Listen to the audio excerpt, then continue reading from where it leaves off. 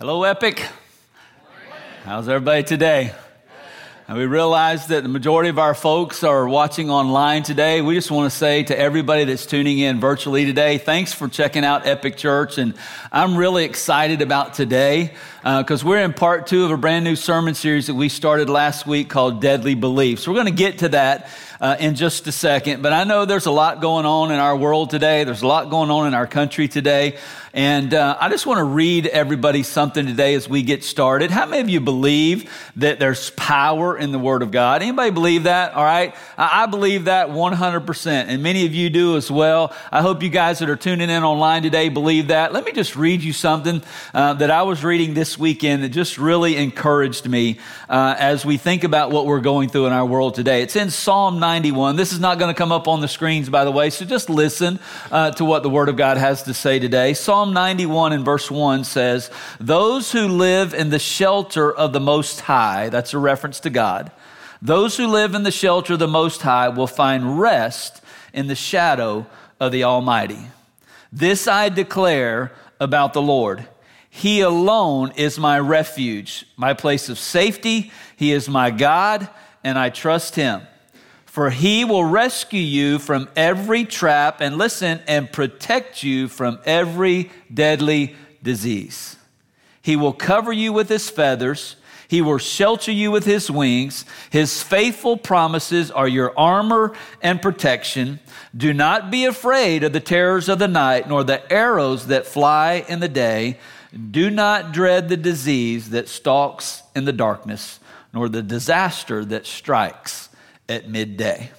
Like Tim said a moment ago, God's in charge and God's in control. And we can find our shelter, we can find our security, we can find our protection in the Most High God. And the reason we gather together on Sunday morning is to worship him, because he is God and because he is in charge and he is in control. So I would encourage you, like Tim mentioned a moment ago, throughout the day today, let's make this a day of prayer in our nation and our country.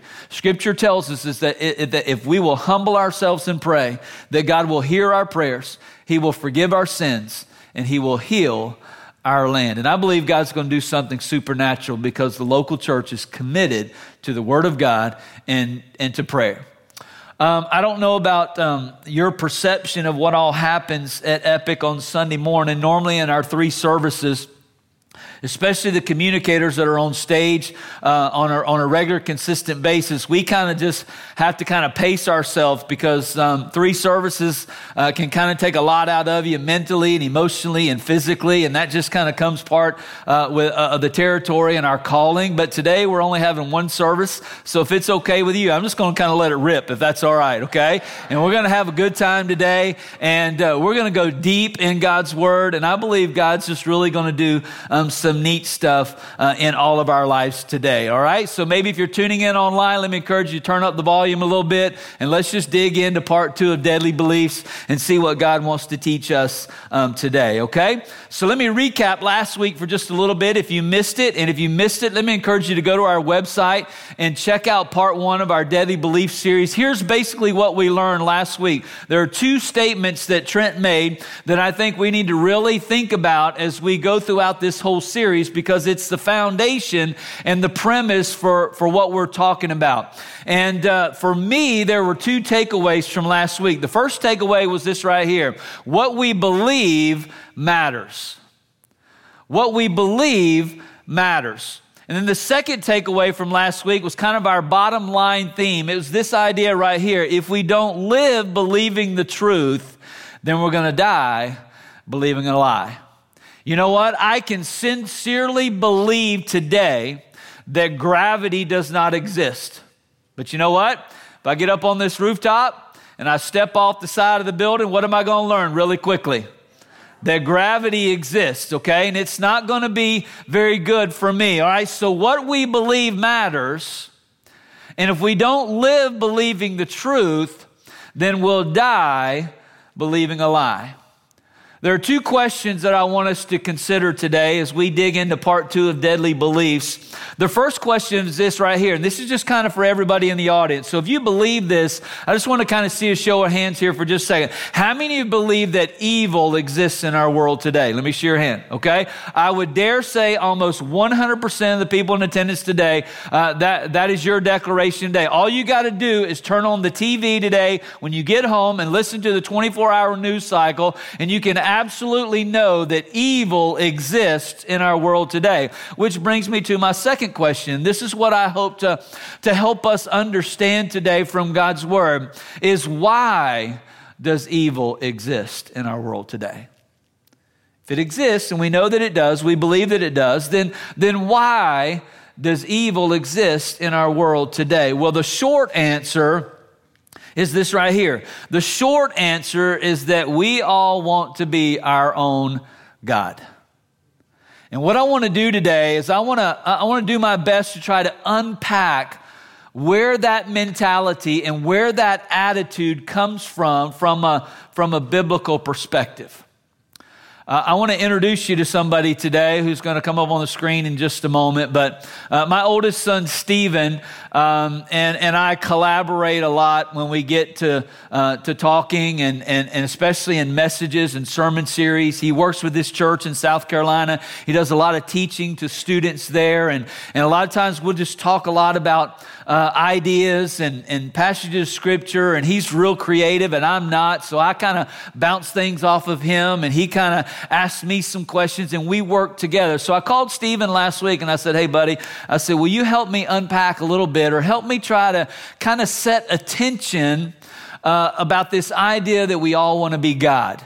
And Stephen's a millennial, so he's very well connected. He's into all kind of media platforms and that kind of thing. And I asked Stephen, I said, man, would you just shoot me a little video clip to help me set this tension about this idea of how people want to be their own God. So he shot a little video, and he's going to talk about probably one of the most famous people that everybody will be familiar with, probably at some level, who assassinated President John F. Kennedy back in the 60s. So watch this little clip and pay attention to kind of the attitude and the tension that we're going to kind of set up today. And then we're going to dig into God's word, okay?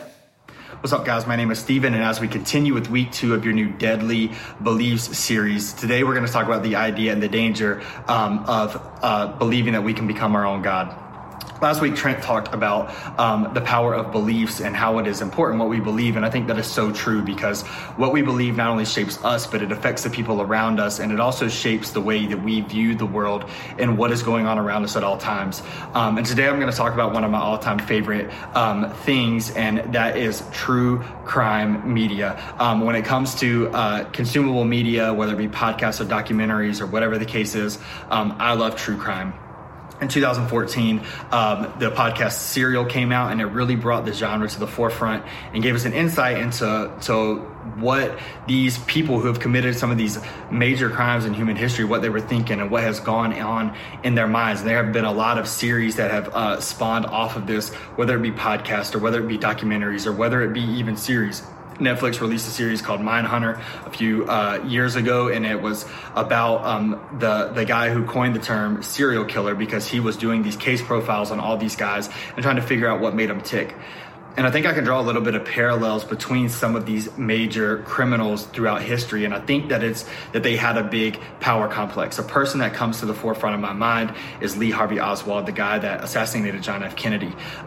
He was a part of our American military, but ultimately his end game was to become part of the Soviet Union, rise up through the ranks of the communist society to become a leader, because he thought if I was a leader of the communist society, then people would be here to serve me, that I would be the leader of an entire nation, and that people would be at my will at all times. And this was something that was instilled into Lee Harvey Oswald from a very young age, and something that he held tight to even to the day that he got arrested for the assassination of the president, because he thought he was doing the right thing in his own fantasy world.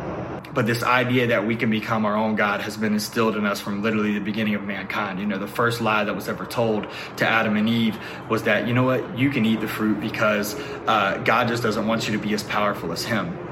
And so this traces all the way back to the beginning of mankind. And this is contrary to what God wants for us. You know, God has laid out guidelines for us in our lives so that we can live the very best life possible at all times. And so I hope that as you listen to this sermon today and continue to listen to this series, that you'll be able to gain a lot out of it, a lot of practical things that can help you in our life or in your life, and continue to grow from the teachings of the rest of this series. So thank you for listening to me, and enjoy this week's message. I know that's kind of an extreme case, and I don't know if there's anybody here today that's going to go out and say, you know what, I'm going to assassinate a world leader, okay? But what I want us to help us understand is that attitude and that mentality had an origination somewhere. And we're going to find out from Scripture today where that attitude that we can be our own God originated in eternity past.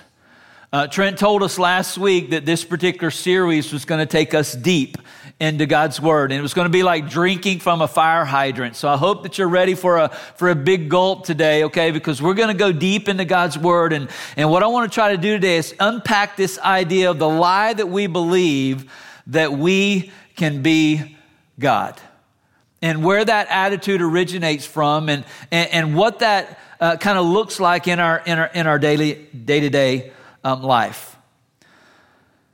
This is a lie that people have believed for thousands of years. So what I want to do is I want to take us back to around the 500 BC, specifically around the time period of 580 BC or so, when the Babylonian Empire was the dominant world power at that particular time. And King Nebuchadnezzar was on his throne. And in that day and time, they had taken God's people, the nation of Israel, into Babylonian captivity. And they had dispersed people, or they had ran people out of the capital city of Jerusalem, and those that survived the onslaught by the Babylonian Empire were taken into captivity, and they were indoctrinated into the Babylonian culture in the 500 BCs. During that particular period of time, there was a city that kind of came to prominence on the world scene, and it was known as the city of Tyre, Tyre. So I want to show you a little map that would kind of help us understand in terms of where Tyre was located in relation to some modern day countries today. You'll see the nation of Israel kind of right there in the middle of the screen.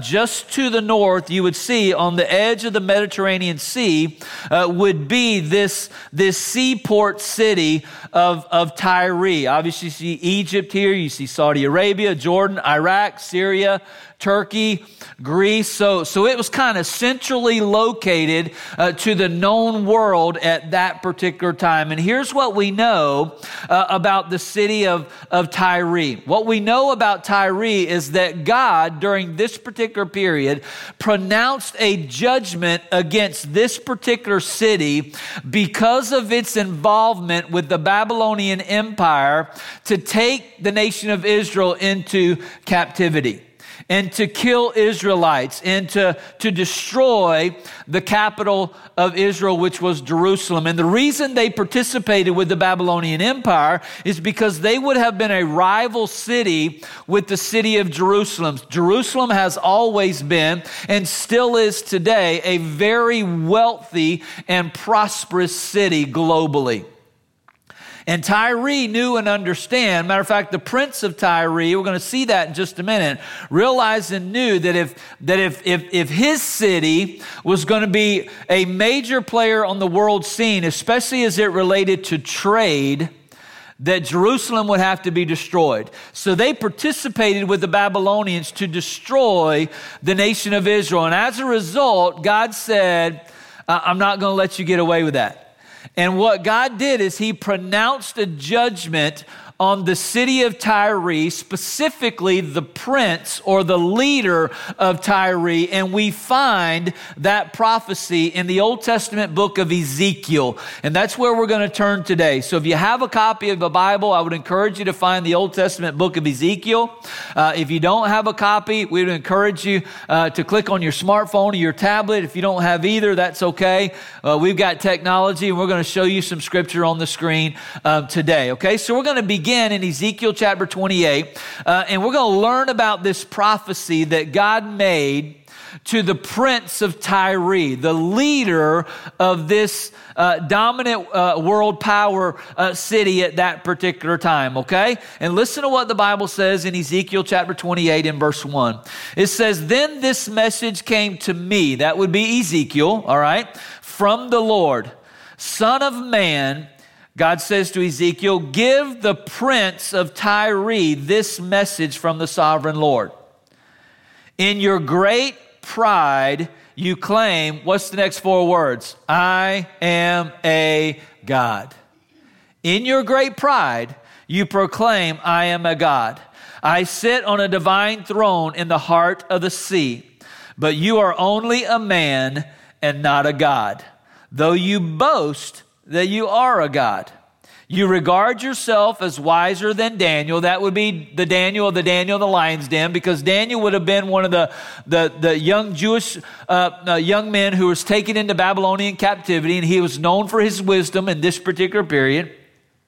"And you think no secret is hidden from you.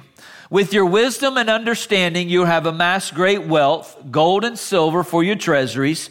Yes, your wisdom has made you very rich, and your riches have made you very proud.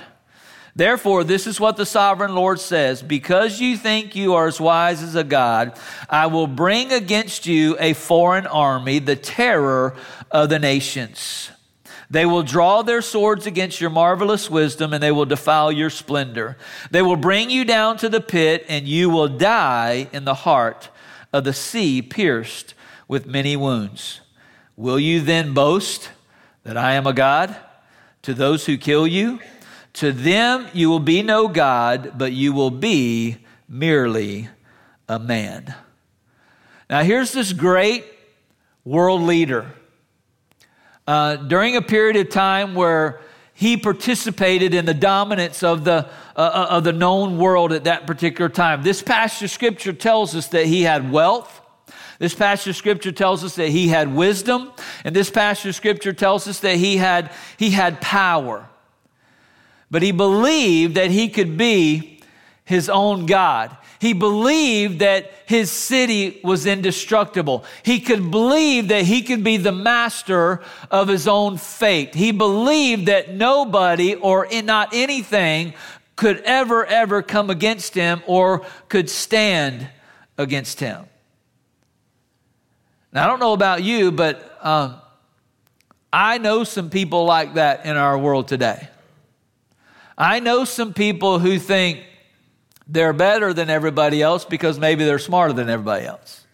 I know some people today who think that their money and their wealth can buy them anything and affords them opportunities that other people don't have access to. I know people who are who in and of themselves think that they can be God, in the sense that they're in charge of their own fate. They're in charge of their own life, and it doesn't matter what anybody else does or what anybody else thinks or what anybody else says. They're going to do their own thing, and they have the power to control every aspect of their life. And what I want to show us today is that this attitude that results is called pride. Now, let me unpack something for you just a little bit when we talk about pride today, okay? When you talk about pride and being proud, those are two different things. Okay? In other words, if you're proud of your children because of their achievements in school or because of their achievements in sports, that's a good thing. That's a healthy kind of a pride, all right? But when I'm talking about this idea of being prideful, I'm talking about an arrogance or a boastfulness, is what the word is used in Ezekiel 28, a boasting that says, I'm better than anybody else. I'm my own God. I'm going to do what I want to do, when I want to do it, how I want to do it, and I don't care what anybody else says. I don't care who it hurts. I don't care who gets in my way. And that was the attitude that God was addressing with the prince of Tyre. So when we talk about pride today, we're talking about a boastful attitude that says, I'm it. Look at me. I'm going to do what I want to do. I'm going to be who I want to be, and I don't care who likes it, who doesn't like it, who I step on, or whose life it impacts. And you know what? At some level, because of the nature of our sin nature as human beings, we all tend to be a little selfish and a little prideful, don't we? I mean, I've been there. There's been times in my life where I've wanted people to notice Pastor Brian, where I've wanted people to notice me, and I have shown off in some things and some areas in my life that I wanted people to take notice of, because I wanted them to pat me on the back and I wanted them to say, "Oh, what a great guy he is." And then Ezekiel does something interesting here, and here's where we're going to go a little bit deep today. Because the question I have is, how could somebody who was so smart, somebody who was so gifted, somebody who was so wealthy, and somebody who had so much power, how could they get it so wrong? So what we got to do is we got to understand the next part of Ezekiel chapter 28. And the next part of Ezekiel 28 is really a revelation that God gives to us about where this spirit of pride, this attitude that we can be our own God, where that originated, and why you and I today still struggle with it as human beings. So let me read it to you real quick, and then I want to make a couple observations real quick about what this passage of Scripture is all about, okay? So now in Ezekiel chapter 28, verse number 11, here's what God says. God says, then this further message, or Ezekiel says, then this further message came to me from the Lord. Now he's going to talk about somebody else. The person that he's going to talk about here is a guy by the name of Lucifer. All right? Lucifer, in eternity past, was a great angel that God created. But you know what? He thought he could be his own God. And because he thought he could be his own God, God kicked him out of heaven, and he became the arch enemy of God. And by the way, he's your enemy and he's my enemy today. And the Bible calls him the devil, or the Bible calls him Satan. There are many other names that he has for himself. But what Ezekiel is going to do is he's going to reveal in verses 11 through 17 the attitude that the ruler of Tyre had, and the reason that he thought the way that he did. Is anybody confused yet? All right, if you're with me, say uh-huh. Okay, all right, so we're going to look at the attitude and where it originated in eternity past, okay? So here we go, Ezekiel chapter 28, verse number 11. Ezekiel says, then this further message came to me from the Lord. Son of man, sing this funeral song to the king of Tyre. Stop right there for just a minute, okay? Anytime there's a funeral song being sung, all right, it's done. Something big has happened, okay? He says, sing this funeral song to the king of Tyre. Notice the difference in the name, all right? In verses 1 through 10, he talks about the prince of Tyre. That's a reference to a human leader of the city of Tyre, all right? Here he talks about the king of Tyre, who was a reference to Satan himself, the enemy, who was the attitude behind the way that the king of Tyre, or the prince of Tyre, boasted and was prideful about himself. So he says, sing this funeral song to the king of Tyre. Give him this message from the sovereign Lord. And then he unpacks it. He says, you were a model of perfection, full of wisdom and exquisite in beauty. Look here. You were in Eden, the garden of God. You know why people have a hard time understanding the fall of man and the story of Adam and Eve in the Garden of Eden? Because it's hard to make sense of the talking serpent.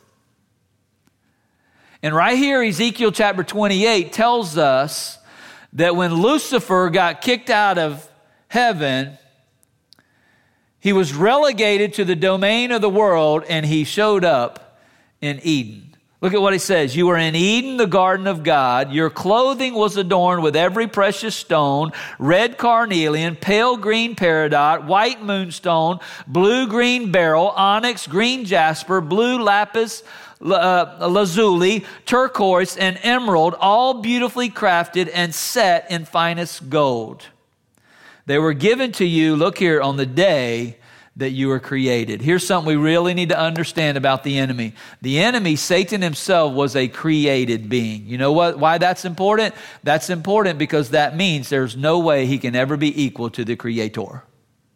There's no way he can ever be more powerful or all-powerful than God himself because he was a created being. And by the way, this description of the enemy, all right, Satan is not the little devil with a red coat and a tail and a pitchfork and horns on his head. Okay, this picture tells us that he was a beautifully created being. Another passage of scripture in the Bible says that he is an angel of light. In other words, he's very deceptive. And he says there, on the day you were created, I adorned you and I anointed you as the mighty angelic guardian. You had access to the mountain of God and you walked among the stones of fire. Most theologians believe that Lucifer, when God created him as a mighty angel, was actually one of the main worship leaders in the throne room of God himself. Can you imagine that? Having that kind of access to God and choosing to think that you could be God. See, God gives us a free will. I believe God gave Lucifer a free will because he chose to disobey God. And he chose to get outside of the boundaries with which God created him, and he became prideful and he became boastful, and God pronounced judgment on him. And as a result of that, you and I have to deal with that same attitude today. You were blameless in all you did, verse number 15 says, from the day that you were created until the day that evil was found in you. You know what that evil manifested itself in as? As an attitude of pride, as an attitude of arrogance. Your rich commerce led you to violence and you sinned. So I banished you in disgrace from the mountain of God. I expelled you, O mighty guardian, from your place among the stones of fire, and your heart was filled with pride because of all your beauty. Your wisdom was corrupted by your love and splendor. So I threw you to the ground and I exposed you to the curious gaze of kings. See, the prince of Tyre developed an attitude of pride because he was influenced by the enemy. And he thought that he could control his own fate. And by the way, the pronouncement of judgment against the city of Tyre, if you go on and finish reading, you'll find that it was one that God said, you'll never be reestablished and people will never hear of you again. And you know what? Nobody ever has.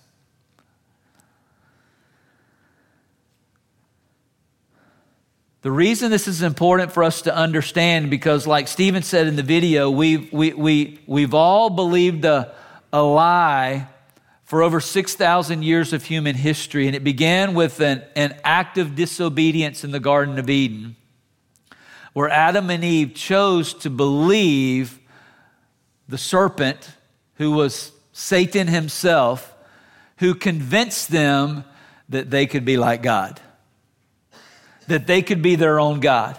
That God was holding out on them in some way, shape, or form. Listen to how Isaiah chapter 14, verses 12 through 15, parallel to Ezekiel chapter 28. Look at what he says here. How you are fallen from heaven, O shining star, son of the morning. That's a reference to Lucifer. You have been thrown down to the earth, you who destroyed the nations of the world. That would be Tyre included. For you said to yourself, what's the next two words? I will ascend to heaven and set my throne above the God's stars. I will preside on the mountain of the gods far away in the north. I will climb to the highest heavens and be like the Most High. Instead, God says, you will be brought down to the place of the dead, down to its lowest depths. See, it was pride that caused Lucifer. We know him as Satan today. We know him as the enemy of God. We know him as the enemy of every believer in Christ that caused him to be expelled from heaven. And now the Bible says his domain is planet Earth. And the Bible says he roams around like a roaring lion seeking whom he may devour. And what he does is he entices us to believe that we can be our own God. He tries to convince us that we can be self-sufficient in and of ourselves. He tries to make us believe that we don't need anybody else and we can do it all by ourselves. We certainly don't need God or anything that he has to offer us. Let me just read you the account of how that played out in the Garden of Eden in Genesis chapter 3 and verse number 1.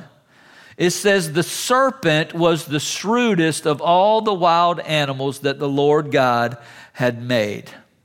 And one day he asked the woman, did God really say that you must not eat the fruit from any of the trees in the garden? So here's where we have that talking serpent. Now, this is a whole nother message for a whole nother time, maybe even a whole nother series. But I believe before the fall of man, that animals at some level could communicate and talk with human beings. So here is the enemy taking the form of a serpent, okay? He was the shrewdest of all the animals, the scripture says, and he asked the woman, did God really say that you must not eat from the fruit of the trees in the garden? Of course we may eat from the trees in the garden, the woman replied. It's only the fruit from the tree in the middle of the garden that we are not allowed to eat, because God said you must not eat it or touch it, and if you do, you will die. And listen to what Satan whispers in her ear, you won't die. Verse number 4, you won't die. The serpent replied to the woman, God knows that when your eyes will be opened as soon as you eat it, and look here, and you will be like God. That sounds attractive, doesn't it? That sounds like something that I would want. Knowing both good and evil. And the woman was convinced. She saw that the tree was beautiful and that its fruit looked delicious, and she wanted the wisdom that it would give her. So look here. So she took some of the fruit and she ate it. Then she gave some to her husband who was with her, and he ate it too. And at that moment, their eyes were opened and they suddenly felt shame and their nakedness. And in that moment, man fell from grace and believed a lie that in and of themselves we could be self-sufficient. We could be self-supporting. That we would have no need of anybody or anything, especially a relationship with the God of the universe. And that attitude originated in eternity past when a created angel who had access to the throne room of God, who led worship in the throne room of God, decided for himself, I want to be God. I want to be in charge.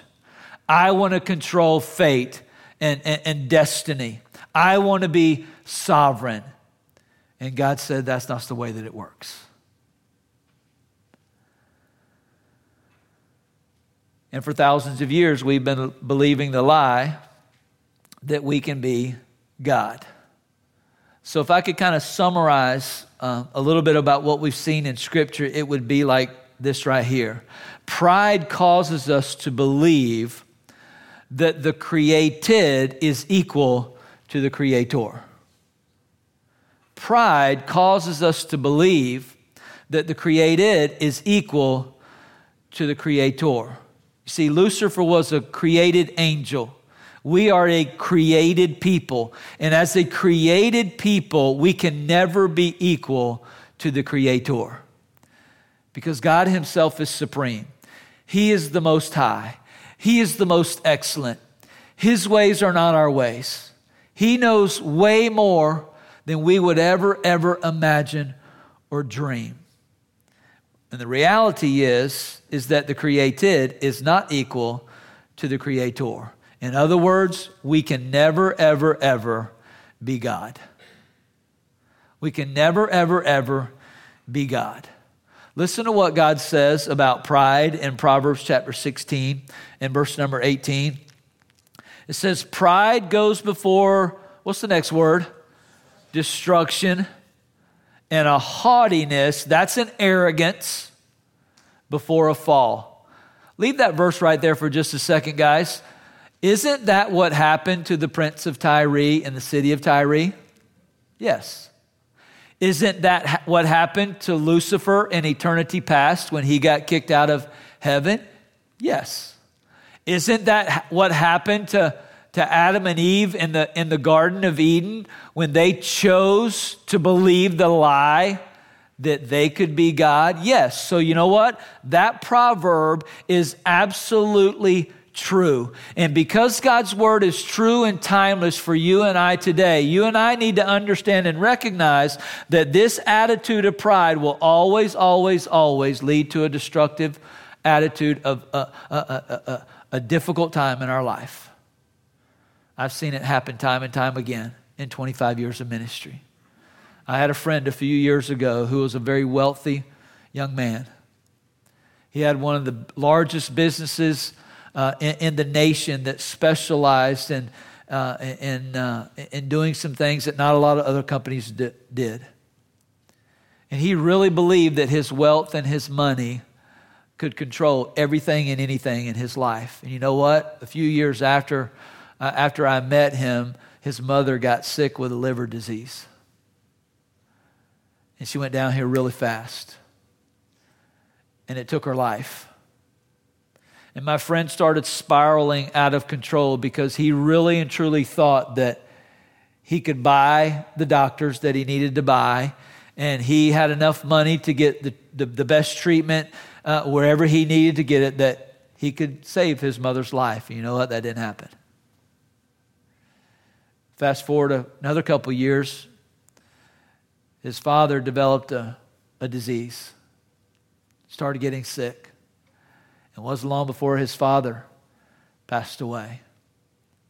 And my friend basically went from being one of the wealthiest people that I've ever known in my life, who could go anywhere he wanted to go at any time he wanted to do it. He could get on a plane and fly literally anywhere in the world. Had season tickets to major sporting events. Had a beautiful home on the lake with all the toys that you could ever imagine or dream.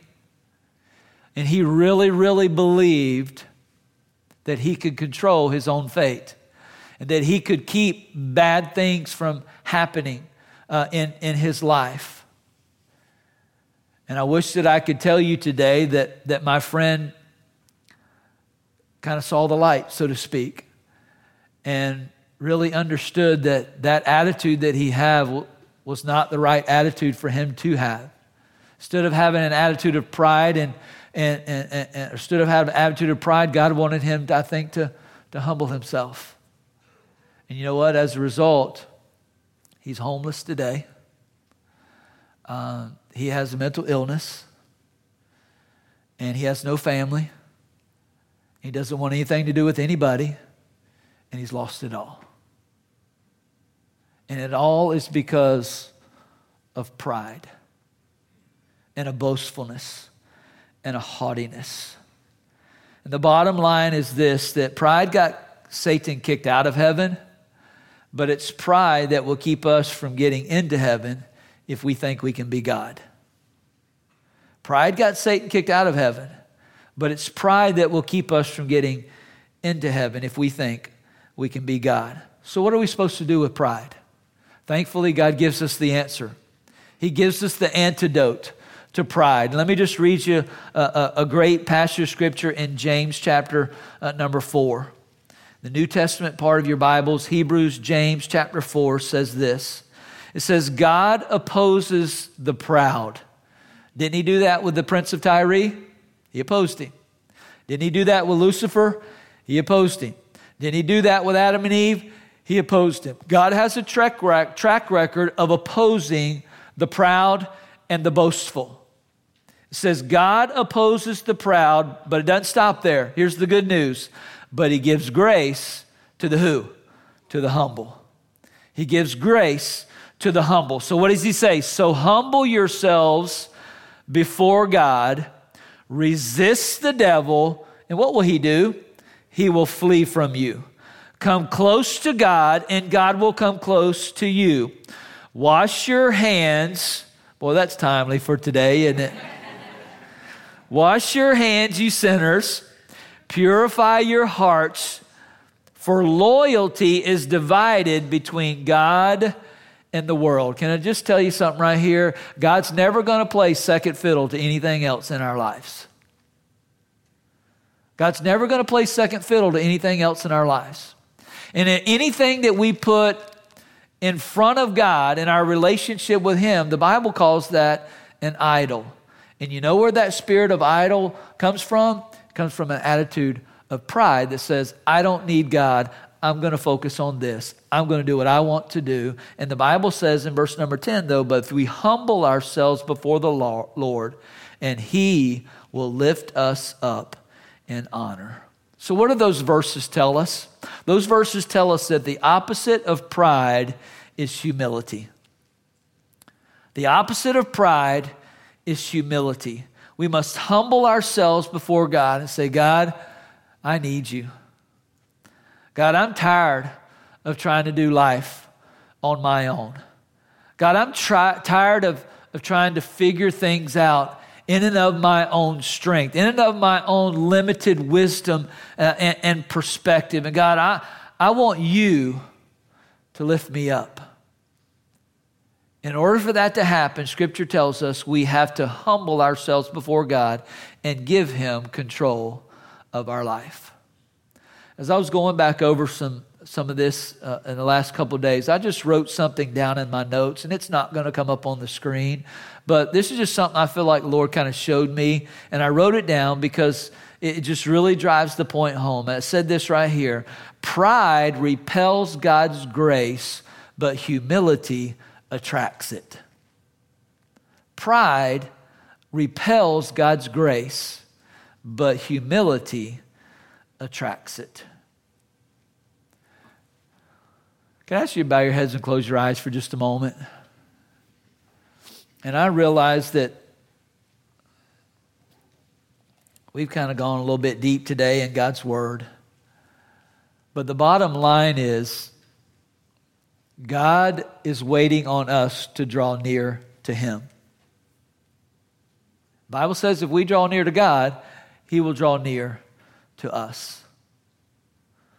So let me ask you a question today in the quietness of this moment. Maybe if you're tuning in online, wherever you're watching today online, can I just ask you today, is there a spirit of pride in your life that is keeping you from humbling yourself before God? Maybe it's in a relationship. Maybe it's in your finances. Maybe it's in your personal business. Or maybe it's your job, your career. Is there a pride in your life that is keeping you from humbling yourself before God? And if God shows you something today, would you just be bold and courageous enough to say, God, you know what? I know this is not right. And I know this is the wrong attitude.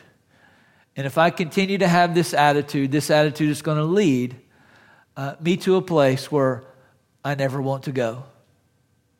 Pride leads to destruction, and a haughtiness to a fall.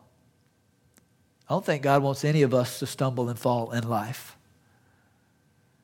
The way that we keep from stumbling and falling in life is to draw near to God so He can draw near to us. So in the quietness of these next few moments, I want to ask you if you would have a conversation with God. And maybe you're here today and you believe that you don't need God. That, life is about you, and you're just going to live your life the way that you want to live your life. You're going to do your own thing, and whatever happens is going to happen. Can I just tell you, that's not God's plan for your life. God's plan for your life is that you would be in a close personal relationship with Him. That you would humble yourself before Him on a daily basis and let Him lead you and guide you to experience the best life possible. And if you've bought into this idea that people have been believing for thousands of years that you can be your own God, then the enemy has deceived you. He has accomplished his task in your life. But today you can decide to humble yourself before God, draw close to him, and he will draw close to you. In just a moment, I'm going to pray. And after I pray, Haley and our team are going to come and lead us in one more song. And it's one of my favorite songs. It talks about coming to the altar. That place of worship, that place of surrender, that place where we change our attitude about who God is and about who we are. And we surrender and we submit ourselves to him afresh and anew. And if you need to do that today, take advantage of this last song and surrender your heart and your mind and your will to God. Humble yourself before him. You say, "Oh, Pastor Brian, how do I do that?" Here's what you say: "God, I'm sorry. God, I'm sorry. I want to humble myself before you. I want to submit myself to you. Let you lead me and guide me to be everything that you created me to be." And if that's the attitude of your heart, if that's the prayer of your heart, the Bible says God will draw near to you. And he'll become a friend to you who is closer than anybody you've ever had in your life. So God, I come to you today as best I know how, on behalf of every single person who's watching online and who's in attendance today physically. Lord, we just thank you for the true word that you give us that we can look at every single week. And God, you reveal more of yourself to us. And Lord, I know today has been a little bit different, and it's been a little bit maybe deeper than God, some of us can even imagine. Lord, I know it's been hard for me to comprehend, Lord, things that are written in the book of Ezekiel. But God, I thank you that you give us truth. That, Lord, we can look outside of ourselves, like Trent said last week, to discover truth. And Lord, we know that it's not your will that anybody should perish and be separated from you for all of eternity. And God, if there's an attitude of pride or boastfulness or arrogance in anybody's life here today, God, would you just break that today? Would you just break it and help us to surrender ourselves to you afresh and anew? Lord, you make us a promise that if we will humble ourselves before you, that you will draw near to us. And God, we can be in close personal relationship with you. Lord, we know we're never going to be perfect on this side of eternity. That's why we need you. That's why it's important for us to spend time with you every single day, to get to know you at a deeper level, to go deep in your word and in conversation and prayer. And God, fellowship with other Christ followers and spend time together, sharpening each other and encouraging each other and praying for each other and loving each other and helping each other.